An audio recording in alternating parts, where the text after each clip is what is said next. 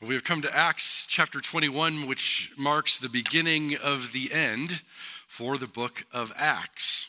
The opening 12 chapters report the gospel witness in Jerusalem and then to Judea and Samaria.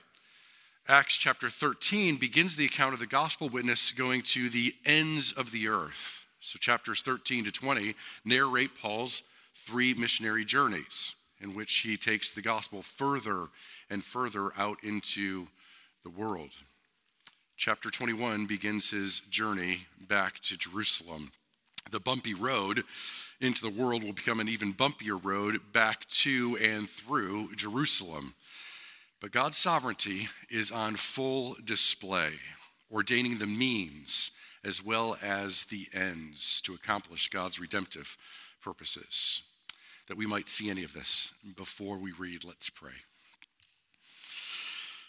Our God of revelation, we rejoice again in the opportunity to have your word read, to have it expounded and applied, that we might know, thus saith the Lord, and to have you direct our ways in particular ways, according to the way of Christ. Make him the focus, that our lives might focus on what he has accomplished in us and will accomplish through us. To that end, we pray for your Spirit to bear witness to this reading and preaching of your word, praying for the preacher who is not worthy, and only by your grace is he able. So it is through Jesus Christ that we pray. Amen. Our 2 section from Acts 21 has 2 distinct parts. There are warnings on the way to Jerusalem and then warnings while at Jerusalem. So we're going to read those in 2 separate parts and consider them one at a time. Listen first to God's word, Acts chapter 21, the first 16 verses. After we had torn ourselves away from them, we put out to sea and sailed straight to Kos. The next day we went to Rhodes, and from there to Patara. We found a ship crossing over to Phoenicia, went on board and set sail. After sighting Cyprus and passing to the south of it, we sailed on to Syria. We landed at Tyre, where our ship was to unload its cargo. Finding the disciples there, we stayed with them 7 days. Through the Spirit, they urged Paul not to go on to Jerusalem. But when our time was up, we left and continued on our way. All the disciples and their wives and children accompanied us out of the city, and there on the beach we knelt to pray. After saying goodbye to each other, we went aboard the ship and they returned home. We continued our voyage from Tyre and landed at Ptolemy, where we greeted the brothers and stayed with them for a day. Leaving the next day, we reached Caesarea and stayed at the house of Philip the evangelist, one of the 7. He had 4 unmarried daughters who prophesied. After we had been there a number of days, a prophet named Agabus came down from Judea. Coming over to us, he took Paul's belt, tied his own hands and feet with it, and said, "The Holy Spirit says, in this way the Jews of Jerusalem will bind the owner of this belt and will hand him over to the Gentiles." When we heard this, we and the people there pleaded with Paul not to go up to Jerusalem. Then Paul answered, "Why are you weeping and breaking my heart? I am ready not only to be bound, but also to die in Jerusalem for the name of the Lord Jesus." When he would not be dissuaded, we gave up and said, "The Lord's will be done." After this, we got ready, went up to Jerusalem. Some of the disciples from Caesarea accompanied us and brought us to the home of Nason, where we were to stay. He was a man from Cyprus and one of the early disciples. There are 3 warnings in this opening section of chapter 21. The first warning is in the fact that Paul's travels to Jerusalem are anything but smooth sailing. Paul is trying to get to Jerusalem by Passover, according to Acts 20, verse 16, 50 days after the celebration of Passover and the Feast of Unleavened Bread, which he did in Philippi, that we read about in Acts 20, verse 6. And every step of the way has taken longer than planned. And Paul also can't seem to find a ship that will take him nonstop, but only cargo ships traveling short distances at a time and taking more time. He finally starts to make progress, as we read in the opening 3 verses, but upon landing in Tyre, the ship needs to stay and dock for a week in order to unload, and there are no other ships that are leaving. He only has 2 weeks left in order to make it to Jerusalem in time, which he can reasonably do as long as he doesn't run into any other problems. Here's hoping. When God closes certain doors or frustrates certain plans, we often understand that to mean God has other plans for us. We understand long delays as God redirecting us. As Presbyterians, we simply call long delays the committee process, right? But seriously, we often give up on plan A when it faces an obstacle. And often this is God's providential redirect, but not always. Jen and I have told you about our early attempts to be going to a seminary in Virginia soon after we were married, and all kinds of obstacles that kept that from happening. And then we heard about Reformed Seminary in Orlando, and in a very short time, all the doors opened, and very smooth sailing got us there well. Paul also continually has to leave people who would much rather have him stay. And there's all kinds of potential fruit to be gained from him staying. He leaves Corinth when the ministry is flourishing and they're at a critical juncture. And then he has to leave Athens and Berea and Thessalonica and Philippi, all while the ministries there are flourishing. He then has to leave Troas and the Ephesian elders. Our opening verse says, after we had torn ourselves away from those Ephesian elders. So the positive providence says that there's no reason to go to Jerusalem when things are going so well with the ministry that you're already doing, and that people want you to stay here. Negative providence says there's no reason to go to Jerusalem since every step of the way seems to be fraught with problems. But wisdom must always be applied to specific situations to discern if we understand providence correctly. For sometimes we are called to go even when things are going well, and called to do even when things are difficult. So warning number 2 comes then in verse 4. Finding the disciples there in Tyre, we stayed with them 7 days. Through the Spirit, they urged Paul not to go on to Jerusalem. We understand from this that the Holy Spirit was giving the disciples in Tyre a prophetic understanding that there would be trials for Paul in Jerusalem. And sometimes I think it would be great if God would reveal specifically the things that are going to happen in my life, to give me specific advance notice of his will. But then I think about that and realize it's probably good that I'm on a need-to-know basis and that I don't need to know. If I knew ahead of time that I was going to slip and fall, or that I was going to get attacked or get sick, or that I was going to blow it with some relationship or fail somebody miserably in some way or succumb to some temptation, if I knew ahead of time an unavoidable trial was coming, it would likely paralyze me. It is difficult to trust in God's providence, his holy, wise, powerful, preserving and governing all his creatures and all their actions. But trusting in God's providence is far easier than knowing what will happen. Verse 4 doesn't give us details, but it is clear that the Holy Spirit has given some warning about what will take place in Jerusalem. But back in Acts chapter 20, verse 22, we read Paul saying, "And now compelled by the Spirit, I'm going to Jerusalem, not knowing what will happen to me there." So is the Spirit giving conflicting messages to Paul, compelling him to go to Jerusalem, while the disciples in Tyre are saying, "Don't go, it's going to be bad"? No, those are not conflicting. In fact, they're complementary messages. Paul knows that there are hardships coming. So this is actually confirmation that what the Spirit has told Paul is true. Those who love Paul simply don't want him to go and face these hardships. But the gospel of Jesus Christ is a gospel of suffering. Because Christianity has flourished so much in our neck of the woods, it is easy for us to lose sight of this. This current generation is seeing the shift from a supermajority of Americans who profess to be Christians and go to church on Sunday to an increasing number who claim a belief different than biblical Christianity, and particularly those who have no set belief at all. And so this is not a time to shout at the wind and talk about the problems with the world and people today, or God's judgment on the United States.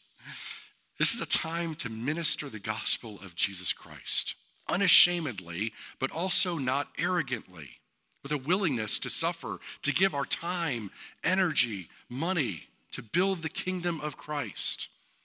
And to remember, it doesn't happen automatically. Paul knew this, and good for us to remember this. Paul must tear himself away from more people who love him.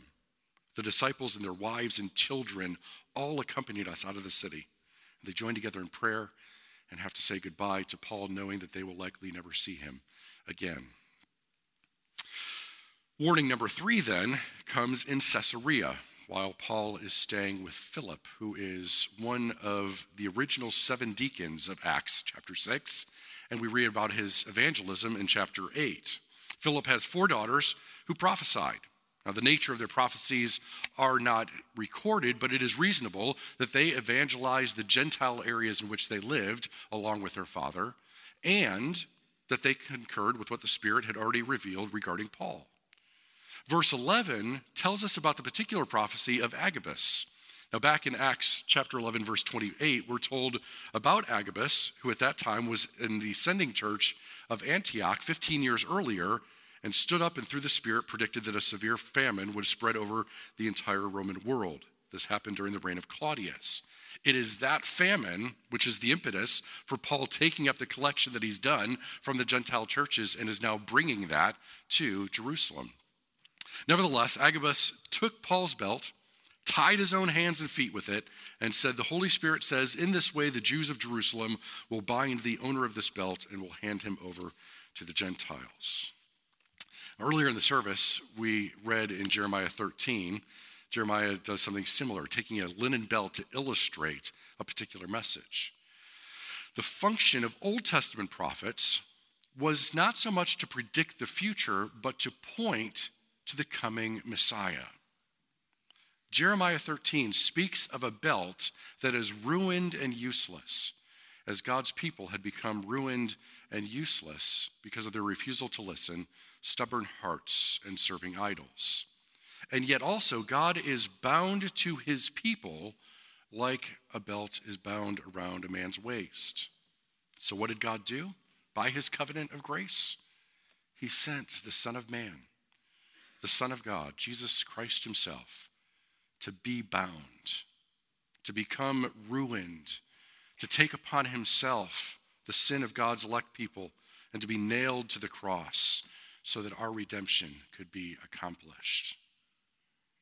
The Apostle Paul sees in his own future suffering an echo of the suffering of Christ. And so in verse 14, Paul and those with him say what the Lord taught us to pray: "Thy will be done." When we legitimately suffer for the sake of the gospel, we echo the suffering of Christ. Certainly our sufferings don't accomplish salvation. Our salvation has been fully accomplished already by Christ. But we are sometimes called to suffer as we minister the gospel in word and deed. Thy will be done. The people of Caesarea urged Paul not to go. In fact, Luke himself chimes in. If you notice the first person plural pronouns in verses 12, 13, and 14. We and the people there pleaded with Paul not to go. He would not be dissuaded, so we gave up and said, "The Lord's will be done." But within 65 miles now of Jerusalem, Paul could not be persuaded to change his mind or his destination. And so to Jerusalem we go. Let's go back, starting at verse 17. Listen again to God's word. When we arrived at Jerusalem, the brothers received us warmly. The next day, Paul and the rest of us went to see James, and all the elders were present. Paul greeted them and reported in detail what God had done among the Gentiles through his ministry. When they heard this, they praised God. Then they said to Paul, "You see, brother, how many thousands of Jews have believed, and all of them are zealous for the law. They have been informed that you teach all the Jews who live among the Gentiles to turn away from Moses, telling them not to circumcise their children or live according to our customs. What shall we do? They will certainly hear that you have come. So do what we tell you. There are 4 men with us who have made a vow. Take these men, join in their purification rites, and pay their expenses so that they can have their heads shaved. Then everybody will know there is no truth in these reports about you, but that you yourself are living in obedience to the law. As for the Gentile believers, we have written to them our decision that they should abstain from food sacrificed to idols, from blood, from the meat of strangled animals, and from sexual immorality. The next day, Paul took the men and purified himself along with them. Then he went to the temple to give notice of the date when the days of purification would end and the offering would be made for each of them. So Paul has arrived in Jerusalem, and his reception could not have been started off any better. Paul has returned to give a mission report as he did after his first and second missionary journeys, and he was received warmly then as well. And on this occasion, Paul and his companions certainly delivered the financial offering that had been taken up to the churches which Paul had planted. They would have been overwhelmed by such offering. And Paul shared a report about what God had done among the Gentiles through his ministry. And Paul's traveling companions, who themselves were Gentiles, could give personal testimony of what God had done in their lives and in the lives of the churches that they represent. James, who is the brother of Jesus and the leader of the Jerusalem church, along with the elders of the Jerusalem church, praise God for this good report. But then the drama begins. The warm reception moves to the cold reality. On the one hand, thousands of Jews have come to believe that Jesus is the promised Messiah, the risen Savior and Lord. But on the other hand, all of them are zealous for the law. Now, if that meant that they were zealous for the moral law and desired to honor Christ by their obedience to the Ten Commandments, that would be fine. However, they are zealous for the ceremonial laws as well, particularly those that identify them as Jews of the nation of Israel. Just this morning, I read this quote from Puritan pastor Thomas Adams, who is called the Shakespeare of the Puritans. Adams said, "Some have a true zeal for a false religion, and others have a false zeal of a true religion." So there's a zeal here. Perhaps they've already been convinced that they no longer need to bring animal sacrifices to the temple to atone for sin because Christ has fully atoned for our sin. They may even have rejoiced in this fact, that they no longer have to incur the expenses of animal sacrifice. However, circumcision, the mark of identity that you belong to Israel, make Israel great again, their national pride makes them oppose foreigners. There was little missionary zeal for the Jerusalem church. They certainly wanted to share the good news with fellow Jews that Jesus was the promised Messiah, but struggled to share the good news with Gentiles and allow Gentiles to trust in the Messiah without first becoming Jewish. Our identity is in Christ first. Our national identity must be secondary to our identity as Christians. It was in chapter 15 that we read about the Council at Jerusalem, the first General Assembly, if you will, where they declared that Gentiles did not need to become circumcised. But they did not tell the Jews to stop circumcising. The Jerusalem Council rightly determined that Jesus Christ was the Savior of all nations. You cannot change your ethnicity, and you don't need to. And you don't need to become a citizen of Israel or a citizen of the United States in order to become a Christian. Positively stated, you can be Chinese and be a Christian. You can be Ugandan and be a Christian. You can be Honduran and be a Christian. Whatever nationality you are, you can live by many of the cultural norms of that nation and still be a Christian. The only cultural norms that must be changed are those that are immoral. Americans need to repent of self-centered individualism and the sexual immorality our culture continually seeks to normalize, greed and ethnocentrism. Americans should truly understand the difficulty the Jews of Israel had because in so many ways we are just like them. We tend to think everyone should become like Americans. Certainly there are many good things we do in this country that can help other cultures flourish. But this country too long expected that to be a good Christian, you must be white, wealthy, and a Republican. Don't hear this as American bashing. but our missionary zeal is related to our zeal for taking the gospel to the lost, especially to those who are the least like you. With all that then comes the warning given in verse 21. The Jewish believers who are zealous for the Jewish laws have been informed that you teach all the Jews who live among the Gentiles to turn away from Moses, telling them not to circumcise their children or live according to our customs. That is not what Paul had actually taught. This is a false accusation. Paul teaches the Gentiles that they do not need to follow Jewish customs, but he does not teach the Jewish believers not to follow Jewish customs. But you can see how it can happen. Actually, criticizing anybody about anything today gets you falsely accused of hate-mongering, being judgmental, intolerant, and bigoted. The Christian church is the most incredible social reality on the planet. We proclaim and live out a reality that people from every walk of life have unity in Christ. People of different ethnicities, different economic and social standings, different vocations, different preferences, habits, and hobbies. We all dwell together in the unity of the Holy Spirit. And the only way this works is by the working of the Holy Spirit applying the redemption accomplished by Christ. That's the church of Christ. Now, there is advice that the elders give based on this warning, which begins in verse 23. Basically, the idea is that Paul should take 4 men who have taken a Nazirite vow and to go with them and to pay the expenses involved in fulfilling the vow, and then join with them in the ceremonial purification rituals. And in this way, the Jews can see that Paul still honors the Jewish customs and laws. And in many ways, this seems like prudent advice. It's a bit complicated, but because it walks on the edge of what is prudent and what is actually doctrinally wrong. Paul has rightly taught the Gentiles that it would be sinful for them to take on certain Jewish ceremonial laws and customs, and also that it is sinful for Jewish Christians to observe certain laws if it is for the purpose of meriting salvation.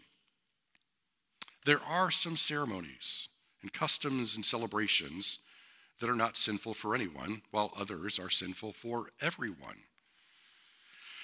Tomorrow is Labor Day.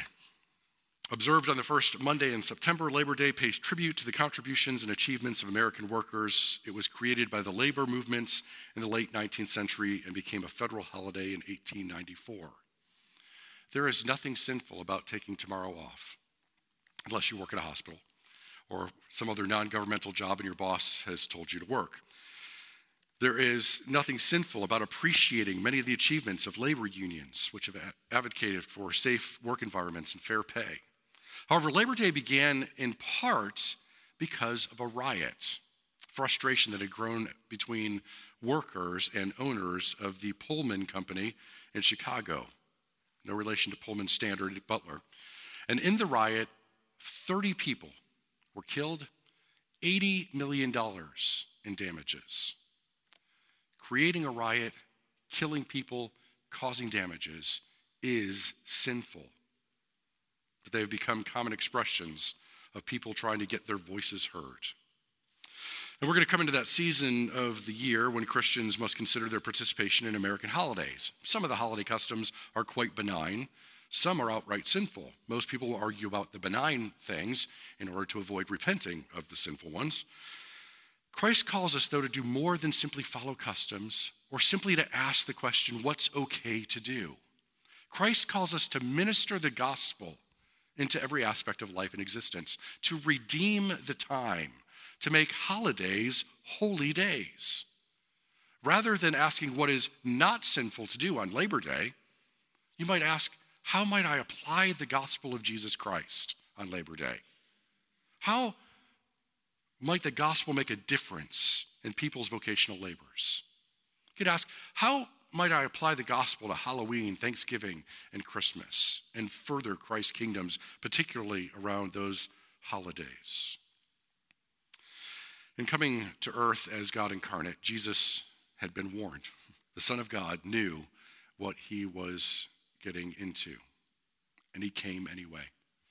And so we are compelled to go and to incarnate Christ by ministering the gospel in word and in deed to a world that is naturally hostile to the gospel. You've been warned.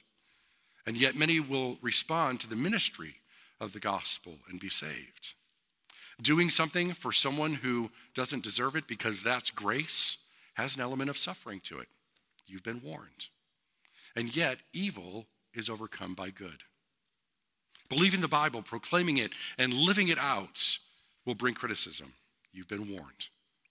And yet unbelief and unhealthy systems will be conquered by proclaiming and living out God's word. Getting out of your comfort zone to minister Christ to another will be uncomfortable. You've been warned. And yet a peace that passes understanding will guard your hearts and minds in Christ Jesus. Surrendering to Jesus Christ as Savior and Lord will change everything about who you are and what you do. You've been warned. And yet the truth has set us free. Amen.